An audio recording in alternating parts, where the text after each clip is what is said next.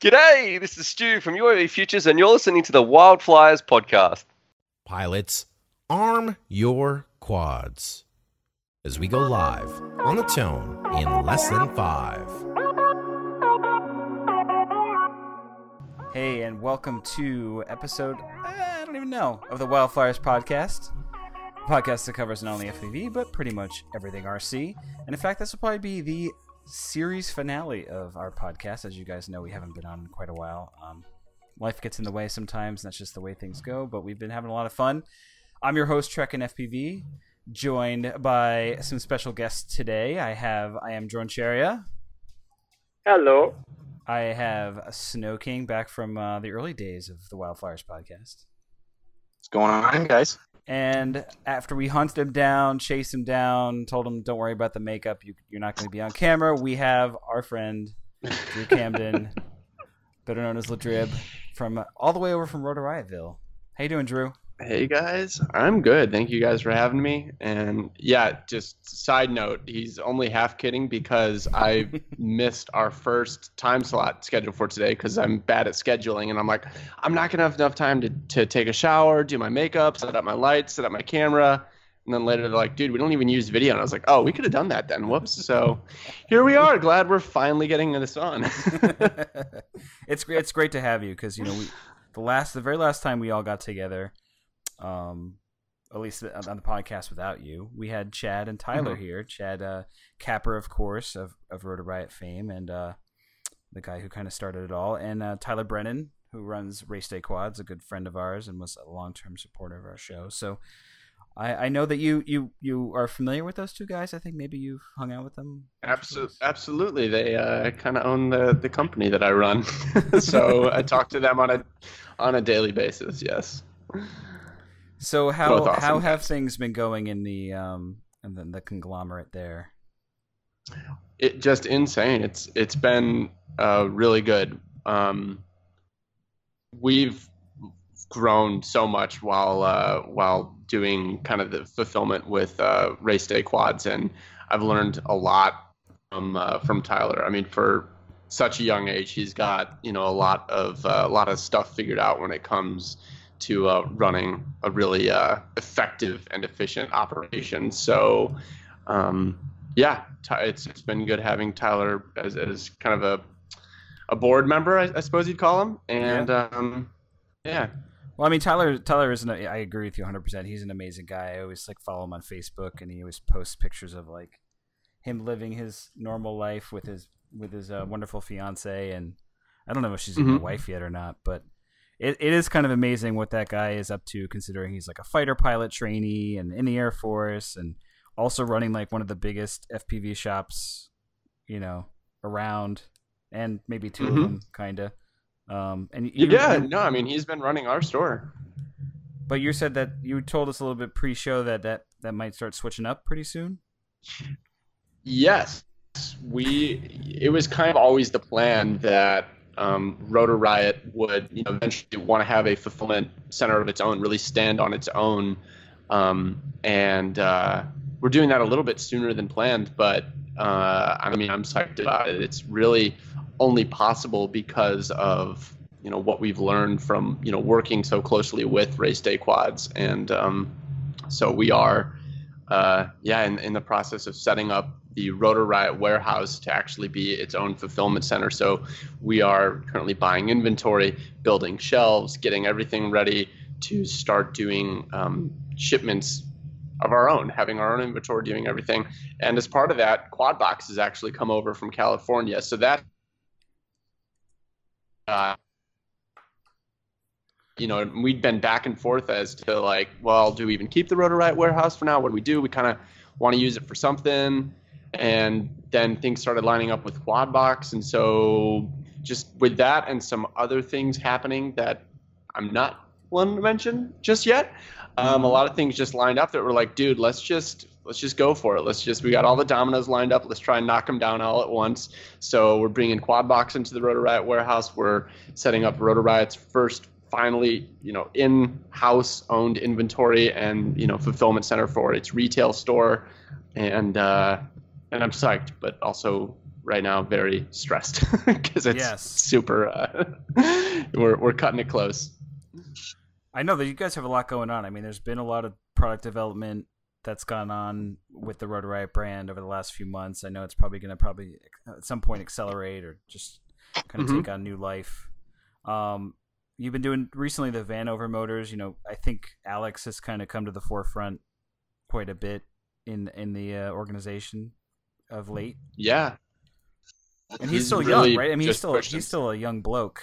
Is he even out that of kid? college yet? I honestly worry about him. Yeah, he's like 19. He's just out of he's 1 year graduated from high school, and right now he's not doing college at the moment. He has always said that he only wanted to kind of do the drone thing kind of temporarily and then eventually go to college. But I'm like, dude, you're the best. Like you're everyone wants to be a pro pilot. He is that, and he's like, I think I'm going to drop the pro pilot thing and go get a degree so I can be a weatherman. Like, I'm not kidding. Like, that was lately with the way things have, I don't want to speak for him, but lately with the way things have been going, I think he's considering sticking around in the drone.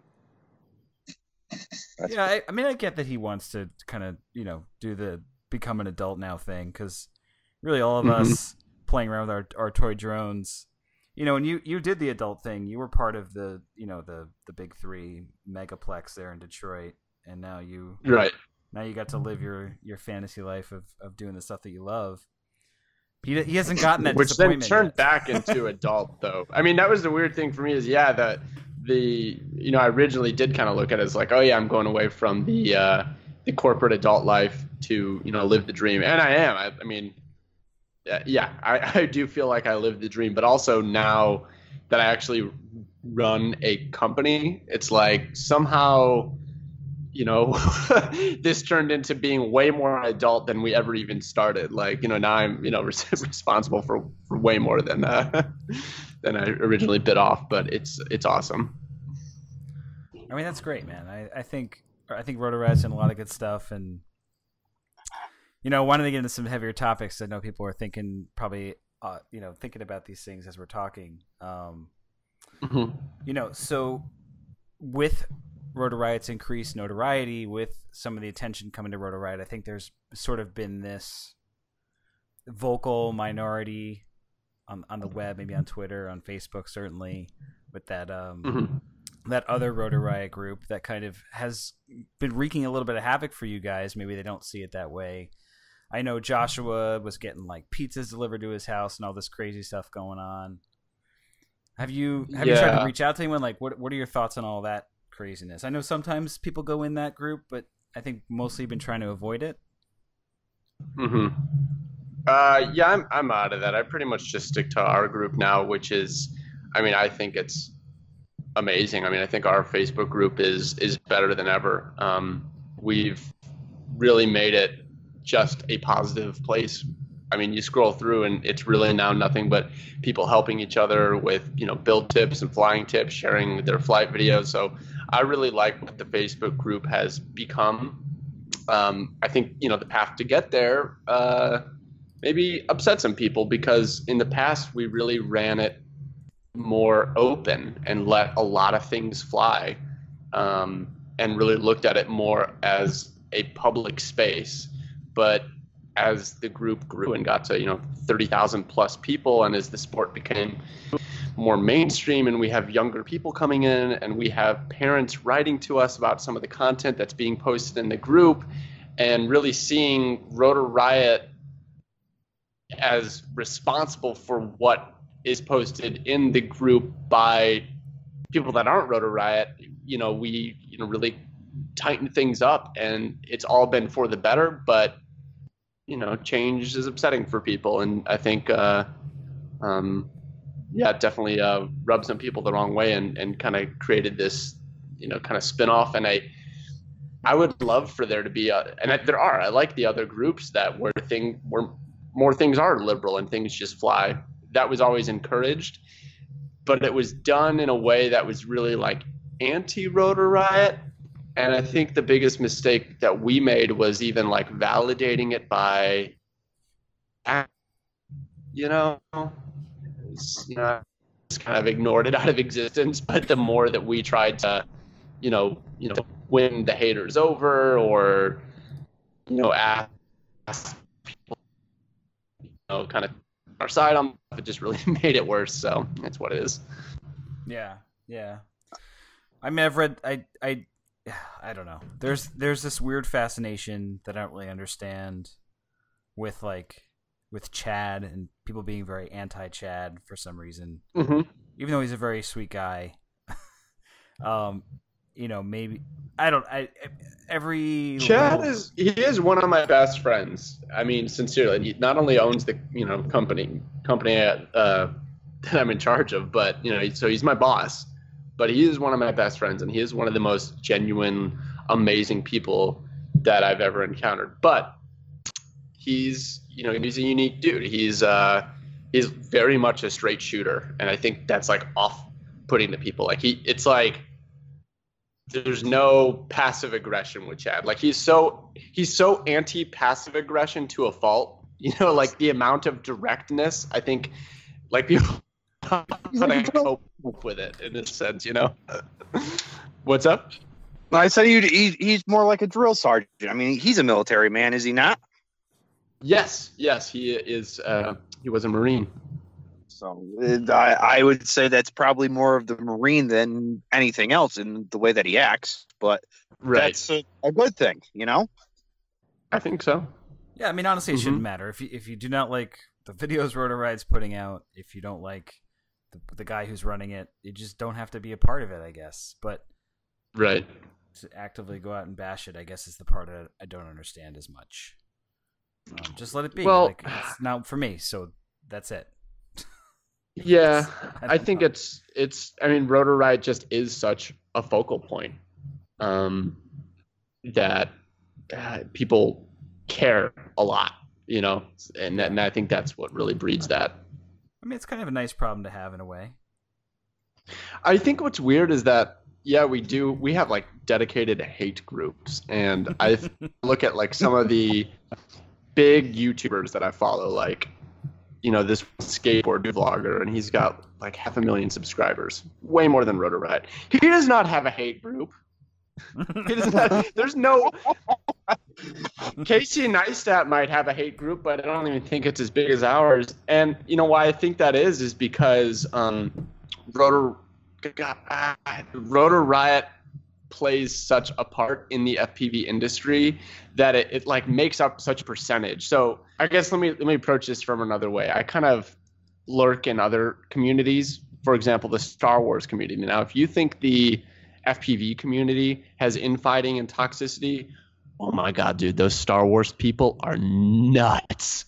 They are so divided over kind of the newer films and the new direction that Lucasfilm is taking. Every and all fandom this stuff. Absolutely, yeah. Yeah. Now here's the difference. Ultimately, the conflict in the Star Wars community goes up the chain all the way to Disney, which is a multi-billion-dollar company, right? So it's this massive company that when you're punching a company they're not affecting Disney like in any way. I mean, maybe the boycott after the Solo film hurt some of the movie sales of the next, but either way, it's so much smaller. So now go to the FPV community. If Rotor Riot does something that maybe is divisive in the community, it's going to have that same relativistic effect. But the difference is, like, I'm just a dude living in like a single story house in Florida. Like, I just live in a teeny house. Like, I'm just like, I'm not the president of Disney. So it's very like the scaling, the relativism of it all is so freaking weird, I don't know if that makes sense, but just when I think about it in that perspective, it's like really weird. Yeah, people get it's definitely true. There's definitely some passion in the FPV community. I remember when that recent dust up with Joshua and Chris from Armatan. Mm-hmm. Yeah, and like even that got really. I mean, that was just. I mean, that like to everyone else, like that was just an issue between Joshua and a little bit Rotor Riot, because that's where the video was and he paid for it and all that, and Chris. So well, no, that's I don't even want to get into. I've stayed so far out of that one. I know, but it's like that one burned me because that was him, and that was between Chris and Josh. Everything, and then somehow Rotor Riot got dragged in, and I mean, I'm going to stand by my pilots though. So yeah, right. But even so, like that was that was an internal issue, just between two businesses, and it's just weird that everyone got dragged into the conversation. And part of that was Chris. He kind of came out and just vented a bit on social media, and then Joshua got they back and forth. So it is, but I'm only using that to illustrate the point that it is a weird little. We have a weird little family where we all some uncles don't like some aunts, and everyone kind of fights a little bit and doesn't get along all the time, and it's weird. Yeah. But a lot of people just like to stay out of it, but it's unfortunate. I think a part of it is that this is such a diverse community, which is one of the best things about it. So you breed so I think in most aspects of people's social life, they end up with mostly similarly politically leaning people. Yeah. I don't mean to make it about politics, but just as an example, right? If you're conservative, you surround yourself with mostly conservatives. If you're liberal, you surround yourself with mostly liberals. Now the FPV community is very diverse. So now you're finally bringing this diversity in, which was in the past, I think, more normal, but the advent of the internet has allowed people to be more selective with their social circles. So it's going. That's very true. It's like this new technology has now come full circle and now forcing us back into a diversity that I think a lot of people have secluded themselves from, and this is kind of the result. And then you also have this screen in front of you that acts as a shield, so then you're way less timid. You're so much more inhibited. You'll just say it. You'll keyboard warriors, right? So it's such the whole FPV community is such a interesting social experiment. I really love it at the end of the day, through all the ups and downs. It is an interesting. It's definitely an interesting dichotomy. Everyone who's in it we're kind of all in the same stratosphere, and we can obviously afford these kind of expensive toys to play with. So already we're kind of on the same level in that way. So I wanted to ask you, now we're talking about community. You've had some recent departures from your community, and I wondered if you had any way to talk about that. Stinger Swarm, I think, was kind of a surprise for people, and Tommy obviously decided a little earlier on in the year that he wasn't going to be a part of Rotor Riot anymore. Was there anything we could say about that? No, I mean, I don't want to speak for them. I mean, I can only say my side of things is just that I think they're both, phenomenal pilots. And I think, where that came about was as the company transitioned, kind of through what I'd say was a rough period, and went from being kind of run in one certain way into having different priorities, and job functions changed. They, I think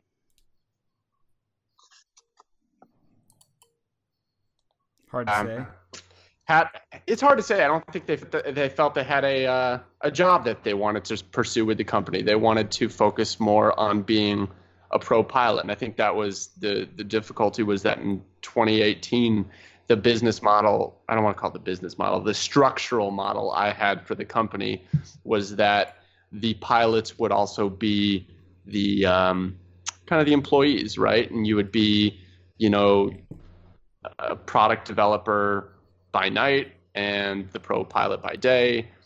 And, now we're taking a different structural approach where, I want the pro pilots to just be pro pilots, right? And we can have a back end run by kind of the non-pilots. There's obviously I'm overlap. Jeff Orta still works for the company as well as being one of the Rotor Riot, host pilots. So there's always going to be overlap, but things shook up, and we moved to Florida, and it was, I don't think everyone that worked for the company necessarily wanted to relocate their life. And that happened pretty suddenly. That definitely played a part in it. Mm-hmm. Like, you can't necessarily expect everyone to be willing to move for a job, but I mean, that's a thing that happens in the world. Like, sometimes you have to move for your job. Yeah. And you choose whether you want to, stay with that company or not. I feel like I'm hogging the mic. Does anybody else? I'm the hog in the mic. I'm no, I feel like I was hogging the mic. No, so now with Vanover, I like to watch Vanover. Vanover is, for a racer, I can't say enough. He's one of the best, if not the best, other than Evan Turner. Is Rotor Riot going to be focusing on some racing a little bit more? I'd kind of look to Alex for that. I mean, I want all the pilots to be able to be passionate about what they're passionate and kind of influence the ongoings of the team in a way that they care about and in a way that, proves results. So Alex is kind of the first Rotor Riot member that has been so passionate about racing. So I'm really excited that we have that.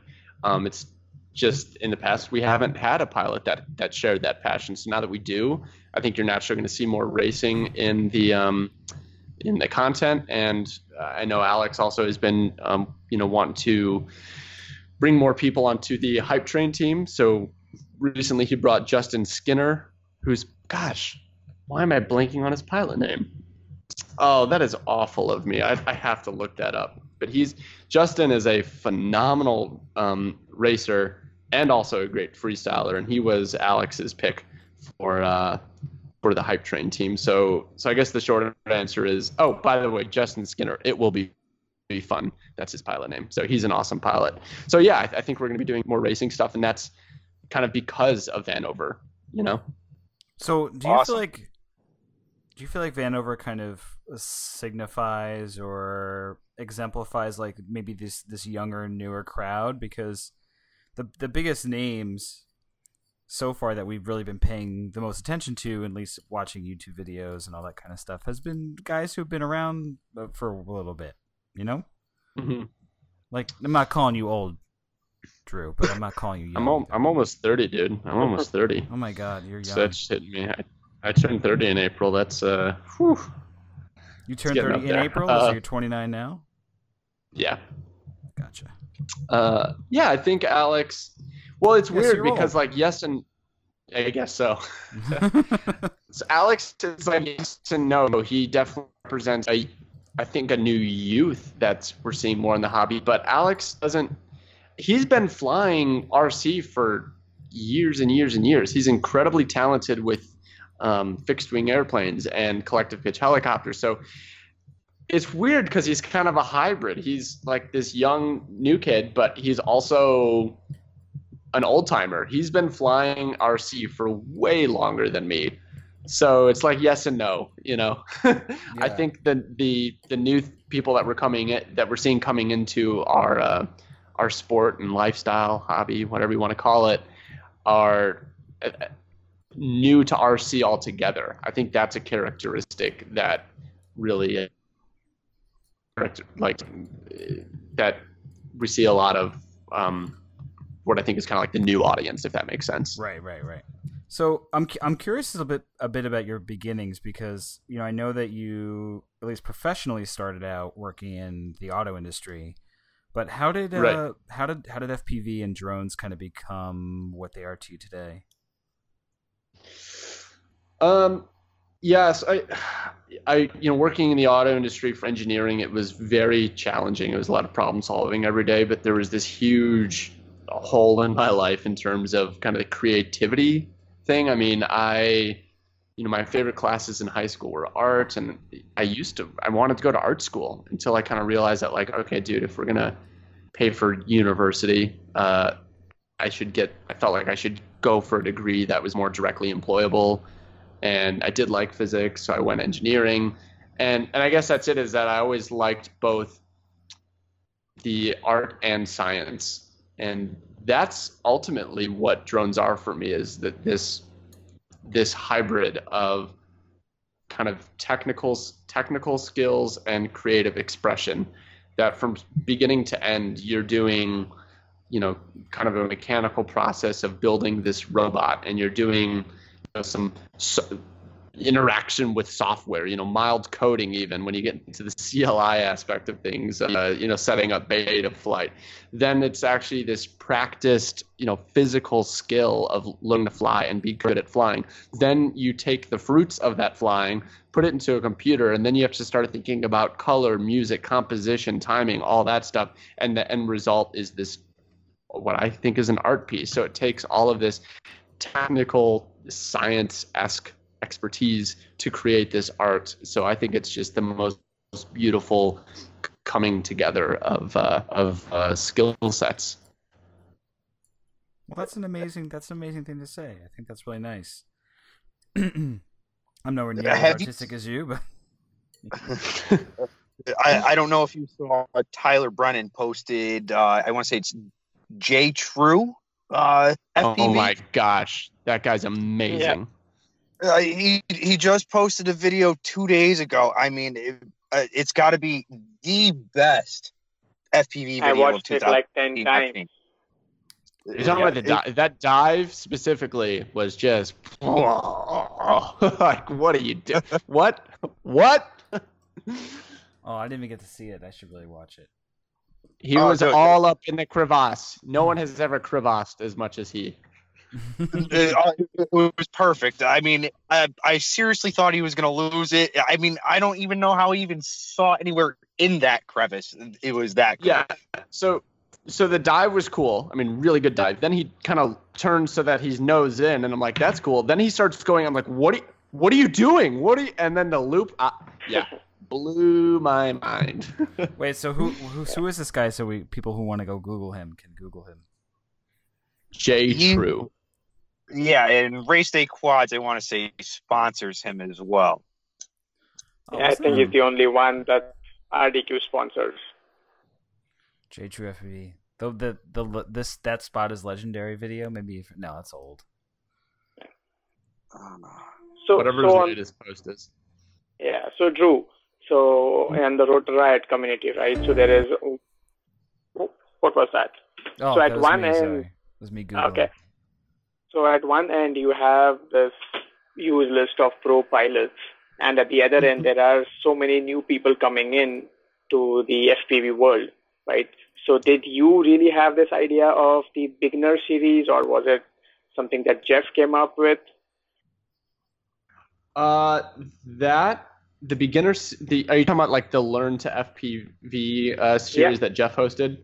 Yeah, which I'm so psyched we finally did that. That is something that Chad Capper has been beating a drum for I mean, almost a year. And I think Jeff was a really good fit for it. I think that he did a really great job of presenting it. So I would say the original idea was Chad Capper's. The kind of taking that idea and trying to put it into motion was, you know, me.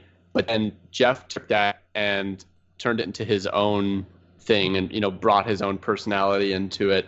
And I just think he did a great job, because I think he makes videos that are just so kind of slow and approachable, and you can watch them and they're soothing, and it makes it feel so much like it's going to be okay, guys. I know it seems, because when you first get an FPV, it's so overwhelming. Like, where do I start? Like, oh my God, I have to get a degree in electrical engineering just to play with my toy. Like, what the hell? And Jeff's like, hey man, I got you. We're gonna walk through this together. Is that also why you have Chad as a guinea pig in all the Learn from the Pro series? Yeah, poor Chad. No, honestly, that's more self-imposed. It's like that's really who he is. It's so funny because despite how long Chad has been doing RC, he still embodies kind of the newcomer in that he doesn't want to solder, he doesn't want to tune, and, you know, I don't think that's a common perspective. And I think a lot of people start with that perspective, but they get over it. They almost learn to love it, and he just hasn't, or almost maybe he's refused to. And I mean, I think that's a really useful perspective to have around, because when you get into it, that is the perspective. So it is genuine for Chad, despite the fact that he should be over it by now. Most people would be over it, but I'm glad he's not, because he reminds us of the things that us snobby, spoiled pilots forget. Yeah. So coming back to you now. So we have been talking a little bit about you. So wait, actually, I wanted to build on what you, if you don't mind, I wanted to build on what what he said real quick, because you brought up an interesting point. Like, Chad doesn't want to solder, he doesn't want to build. I feel like there's kind of two forces working to that end. I think there's more people who, at least from people I've seen post online, like either they're brand new and they don't know what they're doing, and they don't really want to take the time to learn, right? And then you also have companies like Diatone, like I have two of them personally, like the Diatone GT349, like stuff that comes really good. We never had this before, but stuff that comes really good out of the box. Just slap a receiver in there and you're ready to go. And even Diatone, like you just plug an RXSR in there and go. Yeah. So like awesome. It's cool. And then you have like Tyler, starting to stock a lot of the stuff in his store, like stuff that you used to only be able to get on Banggood, and then the prices went up at Banggood. So now like he stocks everything. It's even cheaper sometimes at his store. I mean, where do you see the future of building and customizing and stuff like that go when you have people like Chad, and also really good options out there now? So where do we even begin with this?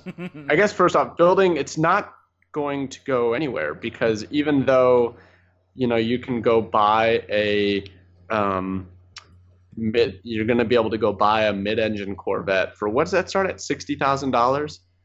Basically, I think the new mid-engine Corvette starts at like 60 grand or something, like maybe 70. Either way, it's meant to compete with a Ferrari, right?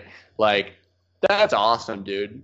But despite that, there are still people that want to buy a Subaru BRZ for $18,000 and then dump $40,000 into it doing turbo kits and suspension. So there's always going to be that side of enthusiasts that want to do the building themselves. So even maybe if you start with the Diatone, you might start doing the quad mods, right? Hopping up the motors, changing out the flight controller. So it's going to be a different maybe way that people get into that, but building is not going anywhere. I just think that overall it's a departure from the old norm that to enjoy flying, you also had to learn to enjoy building.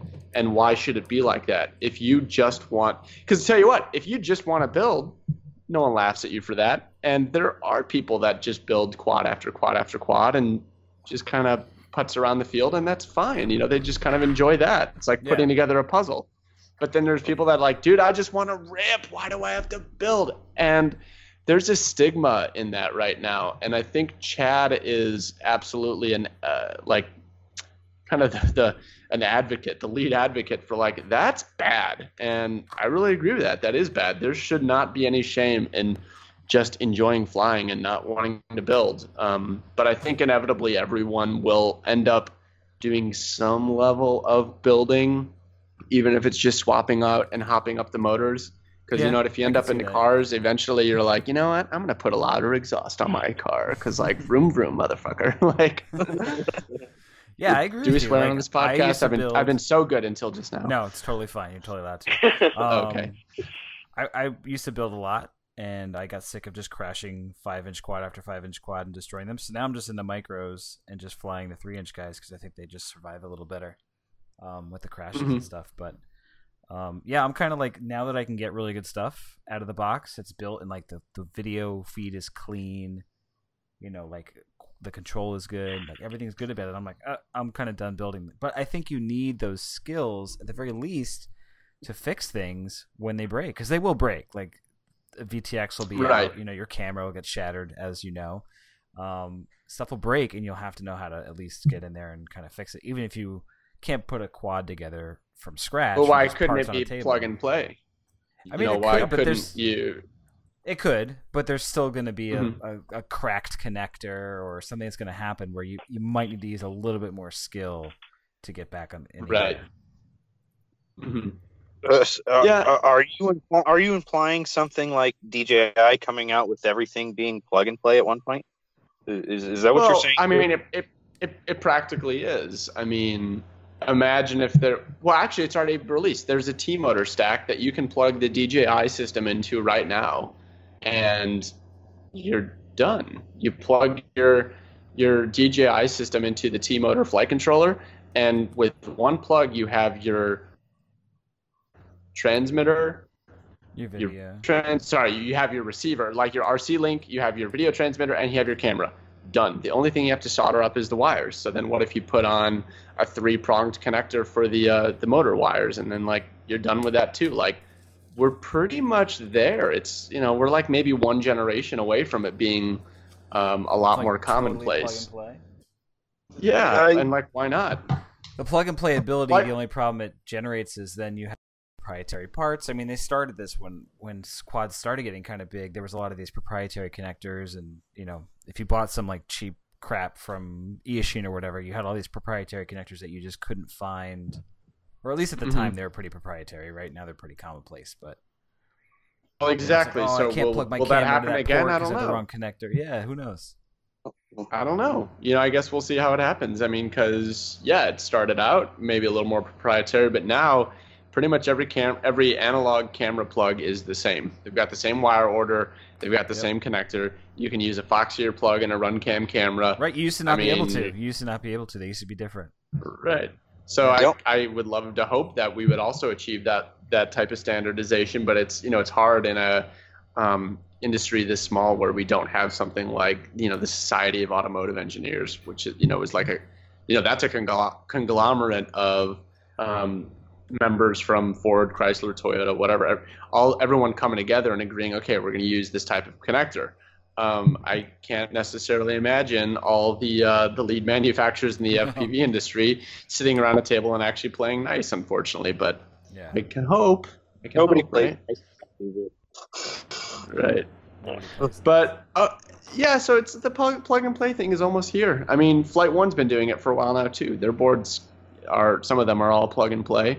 I think my ideal preference would be that everything is like that a flight controller would have the plugs available for plug and play, but that maybe on the other side you also have solder pads, so that if you're more experienced and your connector breaks, then you don't have to replace the flight board. You can be like, no, I got this. I'm a pro pilot and I can solder it myself, or if you just want the increased durability of not having the connectors, right? So you could kind of take it to that next level.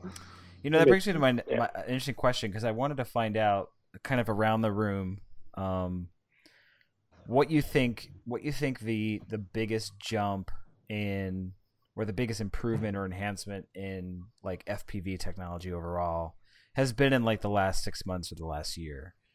And I would say for me, if you don't mind me starting off, I think however it worked out, like everyone getting just every VTX you pull off the shelf now having some sort of smart audio or tramp telemetry, whatever it is. Like, it used to be hard to find, or you had to go out and try and find a VTX that had that. And now it's so commonplace that every device has it. You buy like a cheap little quad from Happy Model, it has it, like across the board. I think that for me made the biggest difference in terms of FPV, but I'm pretty sure it's not the biggest. So for me, I think it's the advent of micros coming into the market. Like literally every other week, you see a new micro quad coming in. Yeah. That really helps the beginners, because you really don't know whether you want to spend $500 on a 5-inch quad and then realize, I don't like flying. But you can just spend $100, just $100 and get a small one, fly it first and see how good you are, whether you like it or not, and then you move on from there. Yeah, so for the beginners, definitely. Yeah. Yeah, absolutely. For like the toothpick class is something that kind of came out of nowhere. Yeah. How about you, Drew? You sit there thinking about it. I don't know. Yeah, I've been thinking. Let me skip. All right. Okay. I'll let you continue to think. What about you, James? I gotta say, Betaflight in itself. Okay. I mean, 4.0, 4.1, it flies phenomenal. If you've flown like a CC3D or whatever, yep. From Clean Flight or Libre Pilot, it's a night and day difference. And I'm running RPM filters currently.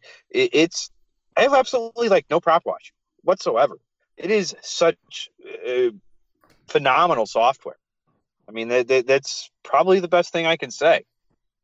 Yeah, Nice. I would agree definitely that Betaflight has come a long way in the last year for sure. I mean, ever since version 3, maybe like 3.5, it really just hit a stride and took off. I haven't gotten a chance really to play with version 4 much myself because I put an early version on some quads and it wasn't really doing too well, so I kicked it back down to 3.5.7 or something. But yeah, I mean, overall, and I've never played with Flight 1 either, but Betaflight and just the control software, I think you just say the control software in general, Flight 1 included, has just come so far in the last year. It's impressive.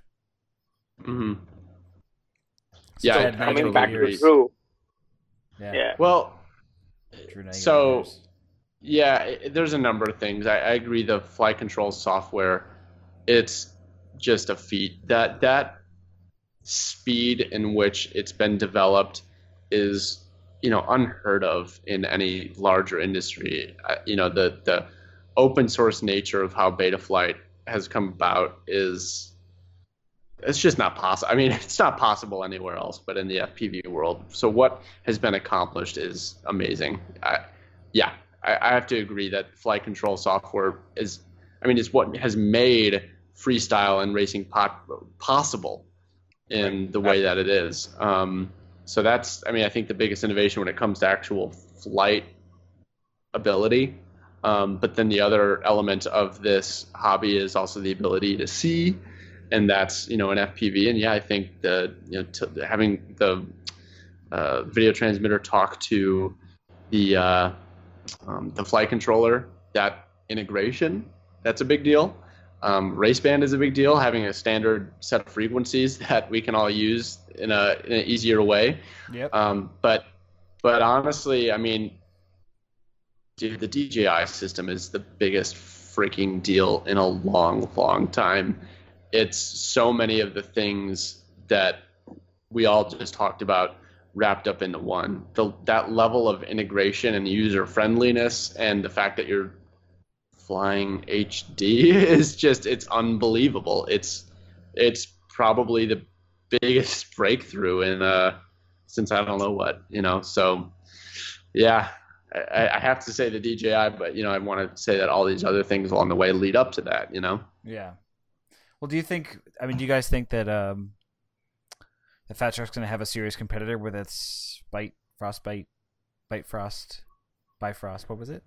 I would love for them to. Yeah. I love competition. I would, love to see an alternative, just so that then they're always trying to one up each other. I think that makes for the best result for the consumer. But I guess I can't really speak to right now that Bifrost. You kind of cut out.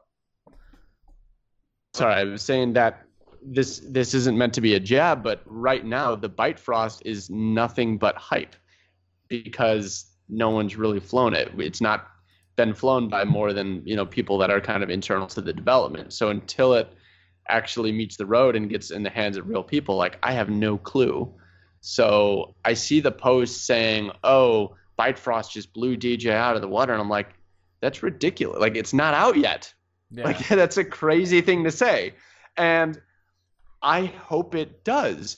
Not because I want DJI to lose, but because DJI's offering is so amazing that if something comes out that blows it out of the water, I don't even know what it's like.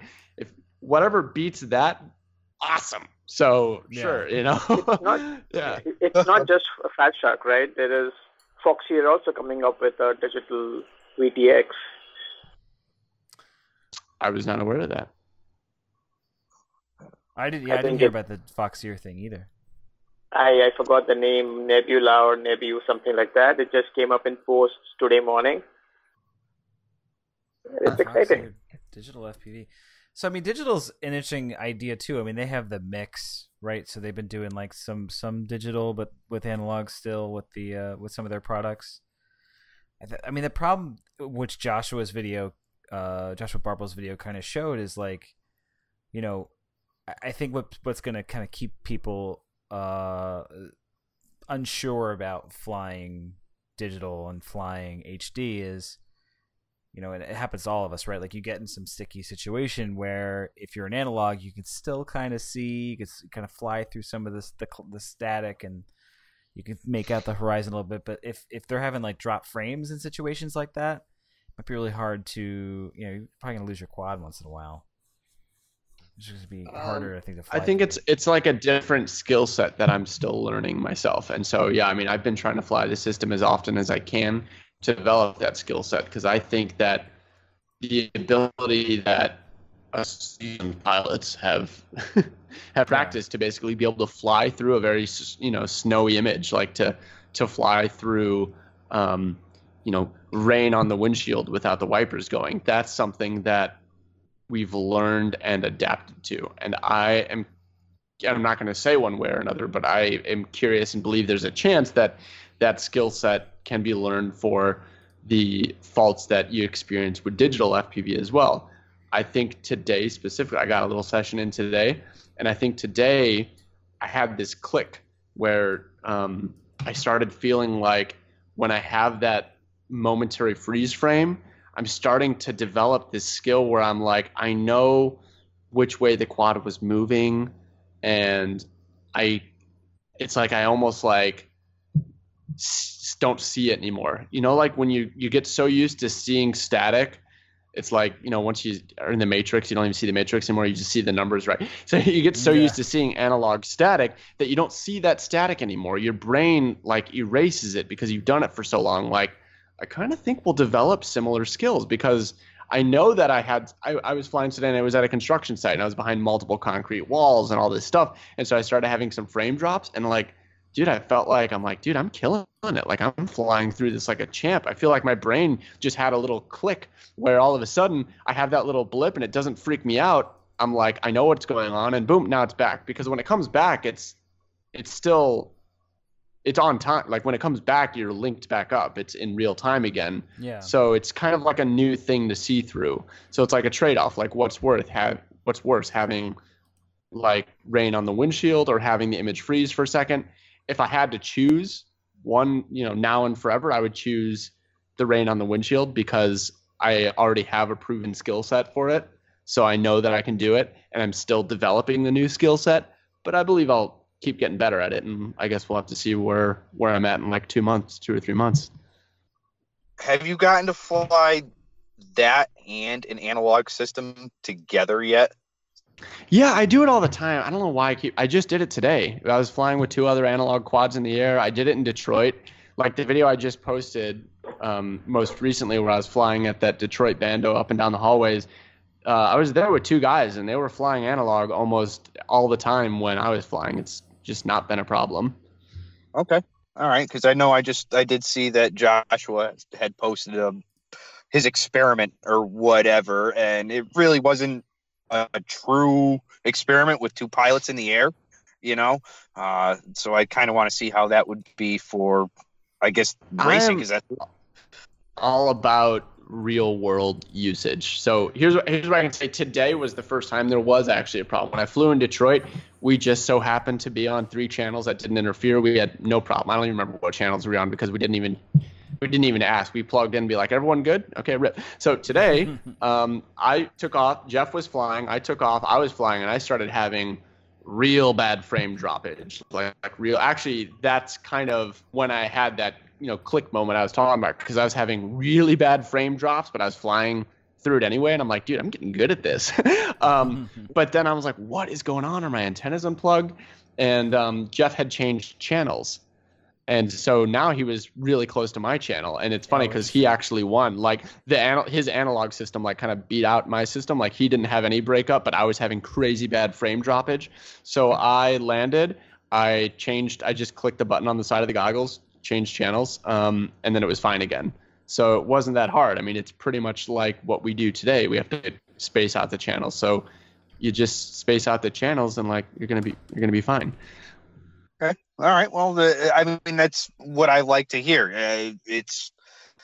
I can't currently afford a DJI system for my quads, but it's good to know in the future that it could be used at a race, as long as it's tested and proven to to be able to space them out properly. I definitely share your excitement about it. I mean, we are where we are, and it's pretty it's still early days on this, and we're already here. You know, it's like we're already really, really good. So it can only get better from here. Right. I mean, I don't think it's a perfect system. It's too big to fit in my signature frame. That sucks. Well, that's a problem. That's a bummer. The goggles are really uncomfortable. That sucks.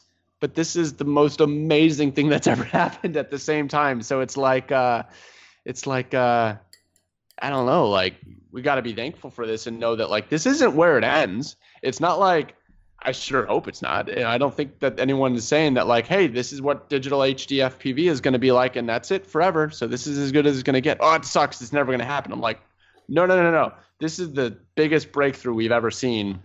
And if it gets better from here, like, oh my God, we're in store. Like, what a time to be alive. Just like, oh my God, like what a time to be alive. That is awesome. So it sounds like you're in the camp of like maybe in 5 years we're all gonna be flying HD, and that's just gonna be like analogs and be like, oh, you still have an analog camera? What do you use that to, like fly backwards? Use that for your micros? Dude, I'm curious. Oh, you broke up again. How long? Like what the time? I'm sorry. Can you hear me now? Yeah, totally. Yeah. I'm really, really curious as to exactly how this is going to play out, what the timeline is going to be. I think it'll be faster than that, just because, FPV hasn't really even been around in its current form for 5 years.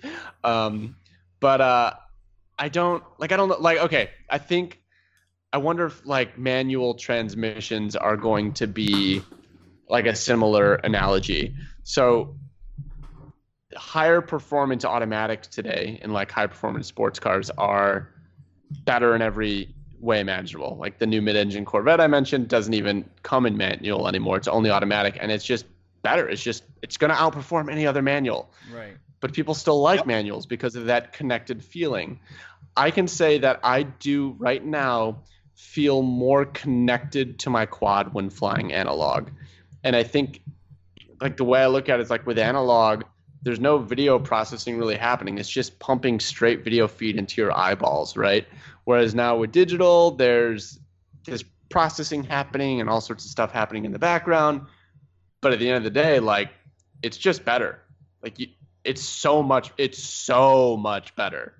But do you trade off that connected feeling, that raw connected feeling of a manual transmission? Right. I don't know. You know, so I almost think that, like, going to go the way of digital, but maybe they'll keep an analog quad around, for like sometimes I like to have the manual transmission experience. Like personally, I have a manual transmission car, and I'm going to hold on to that as long as I can because I like that old school connected feeling. I would equate the difference. I don't know if manual and automatic is really the same to me, because one is just like really manual transmission, automatic transmission, except for from the connected feeling standpoint. I understand your analogy, but from a technology standpoint, they're really the same thing. It's just either you're shifting the gears or it's doing it sort of in an automatic way with other mechanical connections. But it's not a perfect analogy. Not a perfect analogy, but I almost equate the moving from analog FPV to digital FPV and also HD, like the jump from using a gasoline engine car to an electric car. Like, it's a big, still the same functionality, but we're just switching 3G to 4G. I think that's a really good analogy, actually, because people keep trying to poke holes at electric cars. They're like, "Ooh, electric cars, they catch on fire," and I'm like, "Oh yeah, you're like gonna run gasoline." a battery in the middle of the highway. It's like, no, you really don't. They're getting better too. Like the range is getting better. They're getting, they're fast. Obviously, they're fast, right? So that fastness is the. I think that's a really good analogy. 2.8 seconds is 0 to 60. A Model S. Well, how is that legal? It's so crazy. It is That's ridiculous. True. And like you could make that same analogy comparison to like the increase in power and speed that you have from going from a gas to an electric car around the same level, like the same price, nearly the same price points.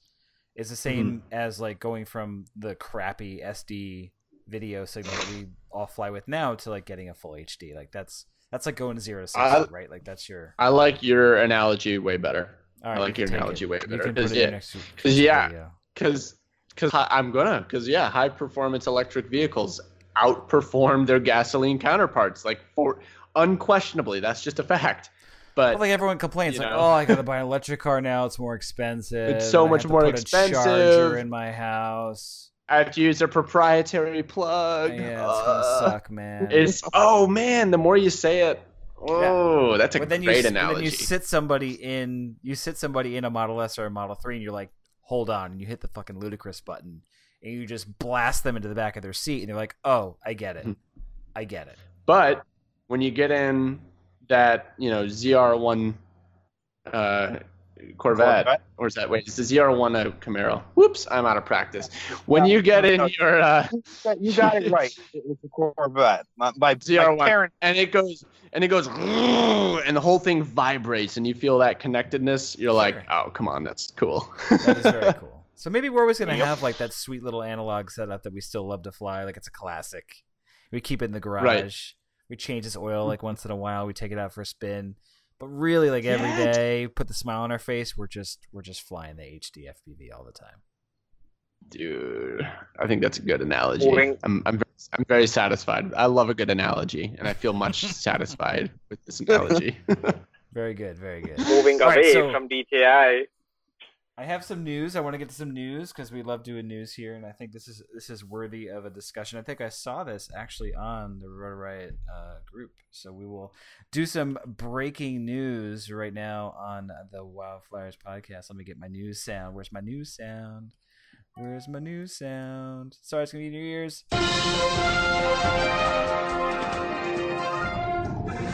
Whew, that was exciting. All right, so. Came out from the UK. Remember how we all lost our collective minds when we shut down Heathrow Airport with drones flying overhead? Jamesy, I think you were Snow King. You were talking about this story. I think you made a comment about this guy being an a-hole. Oh yes. Yeah. So this. What is?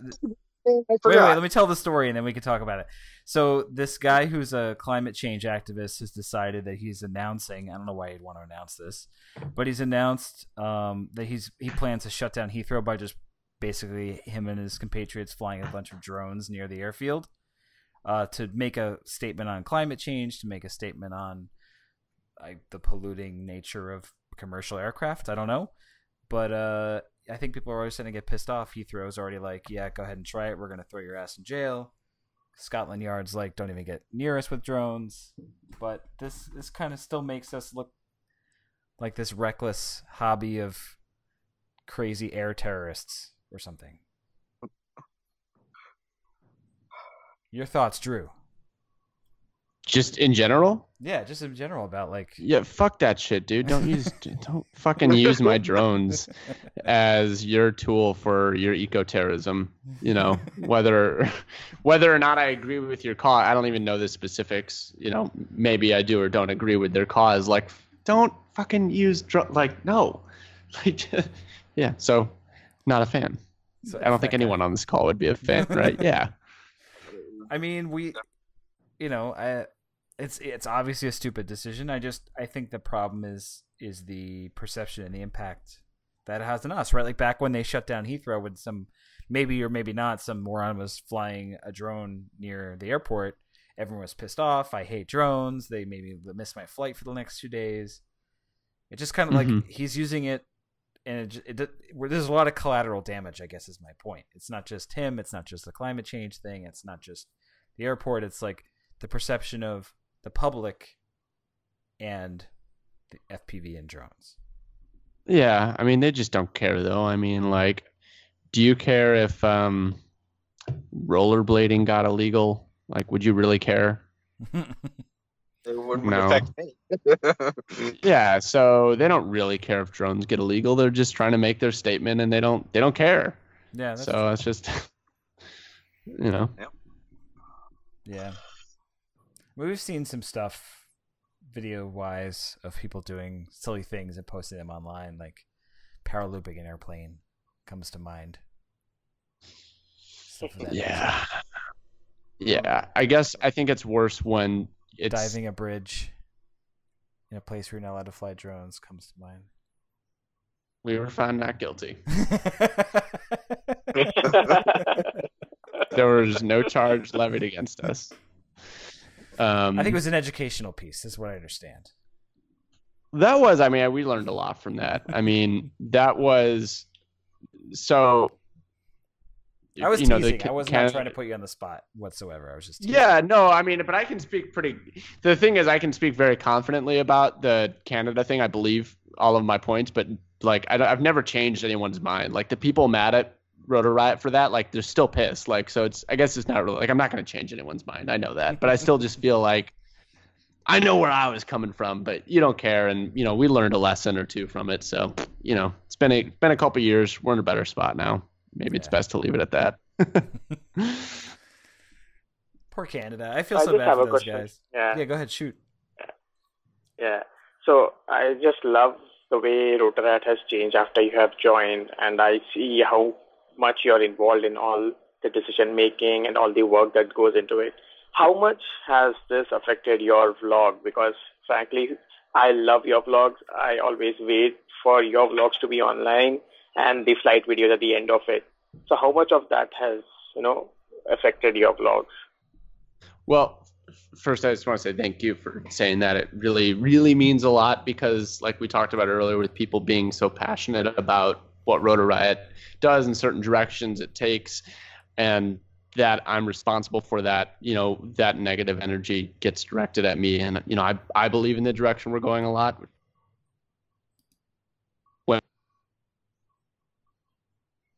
So thanks for saying that. But your actual question about my vlogs, yeah, it's had an effect on it. I think, I'm posting less now than ever. I miss posting more and I want to get back to that. There's just always so many pressing things to take care of. So, my hope is to get the company to a more, stable or, autonomous place where, I can put a little more time back to that personal creative pursuit. Yeah. Do you not get time to make vlogs, or do you not get time to edit and post them? Yeah, it's a little bit of both. It's just the editing, I think, is the biggest thing. If I didn't have to edit, I think I'd feel way more free to just film constantly, and just, if I had like some magic edit fairy, I could just or throw all my stuff at that and just be like, yeah, spit out a vlog. Joshua Bardwell has an assistant. Give it to him. Maybe. but I think the edit is kind of the best part. That's what puts it all together. So I don't know if I want to give that up. It's tough. I'll get to doing more of it. I think right now all I can say is I'm committed to keeping my channel alive and well and continuing to make videos that, always have, my personal touch to them. So I'm just going to keep doing it. I wish I could do more now, and I will do more when I can. Just look forward to more videos on your vlog. Thank you. Thank you so much. Yeah, you're doing good work. Absolutely. I love the quad camp idea. We kind of took that up here in Connecticut, did a little something of our own, similar to that. Oh, awesome. I wanted to ask you a personal question, though. Mm-hmm. Ashley, is she still down there with you? I haven't seen her. Yeah, no, we still. I know. I've been getting more and more comments being like, "Where's it?" Yeah. So exactly, where's Ashley? We have date night tomorrow. I'll just make sure to vlog it. I just haven't really vlogged with Ashley. I don't know. I just haven't. No. Here's what I want to know: when are we going to see the Drew and Ashley wedding vlog? Oh, oh man! Declined answer. Oh, come on! You're getting old. Well, you're almost 30. I don't know if we've decided if marriage or kids are I didn't say right kids. for us. No but what I know is that kids. Well, I'm just saying both of those things are like the classic steps in a relationship. But I mean, I love her very much and consider her my life partner, and plan to spend my life with her, and whether or not that means marriage, I mean, I don't know. All right. I mean, that's an honest answer. Yeah. I mean, you guys have dyed hair, both of you. I mean, it seems like a good match. I know, that's a match made. Actually, it she's is. been pretty color free. She's naturally dark haired, but she's been pretty much just going blonde now. I'm still the only one rocking the blue. And who wears more eye makeup? I mean, when she gets made up, her, but it's day to day. more to leave the house without any makeup on than I am. That's a beautiful thing. It's a beautiful thing. Yeah. Well, I want to say thanks, Drew, for hanging out with us. It was definitely a blast talking to you. You know, it is kind of bittersweet to have this be our last one because just maybe we'll start it up again at some point. I know you guys had a podcast going that I loved listening to for quite a while. I know that with Maddie, Maddie had kids and just all this kind of stuff happens, and that's just the way of it. But I mean, at least we're all getting out there and flying. I mean, that's pretty much I had to decide if I was going to keep doing podcast stuff or actually spend that little bit of time I have on the weekends actually going out and flying. So that's kind of where I'm at. That's kind of where the group is at. But maybe never know. But you know what, man? It was great I had a blast. I hope you guys bring it back. If you do, let me know. I'd be happy to come on again. I mean, this was super fun. Yeah, and I think you guys are great. So if you do it again, great. If not, I understand the prior. I mean, our own podcast pretty much just kind of fell off because of priorities, for Maddie family, and for us, we just want to focus on the show, the video content. Yeah. So. Well, keep it up. You guys are doing great work. Just take the haters as the sign that you're making waves. It's always going to happen. If you don't have any haters, you're not doing anything right. Is basically how. That is an excellent perspective. And good luck on your birthday next year. Oh, thank you. 30. Good luck on all of your respective birthdays and however old you're turning. Thank you, Drew. I assume you're older than I because you were calling me young at 30, but I feel old, so I can't imagine how you feel. No. We're all some of us are younger than others in this group, but I'm probably the oldest. But John, I think you're the oldest. I'm probably the oldest. I have 2 kids. That's how old I am. That's all right. I am older than Drew, but well, everybody's older than Drew here. Well, anyway, so go check out rotoriot.com, watch their videos, check out Drew Ladrib. He has 2, 3, 5, 7, I don't know how many YouTube channels to go check out. So go watch the videos, get outside and go fly. It's been really gorgeous in a lot of parts of this country. So, just enjoy yourself. Have a good time. Thanks for listening to everyone who's listened to our show and our stupid ramblings. I hope you had a good time, and take care, everybody. have a good night.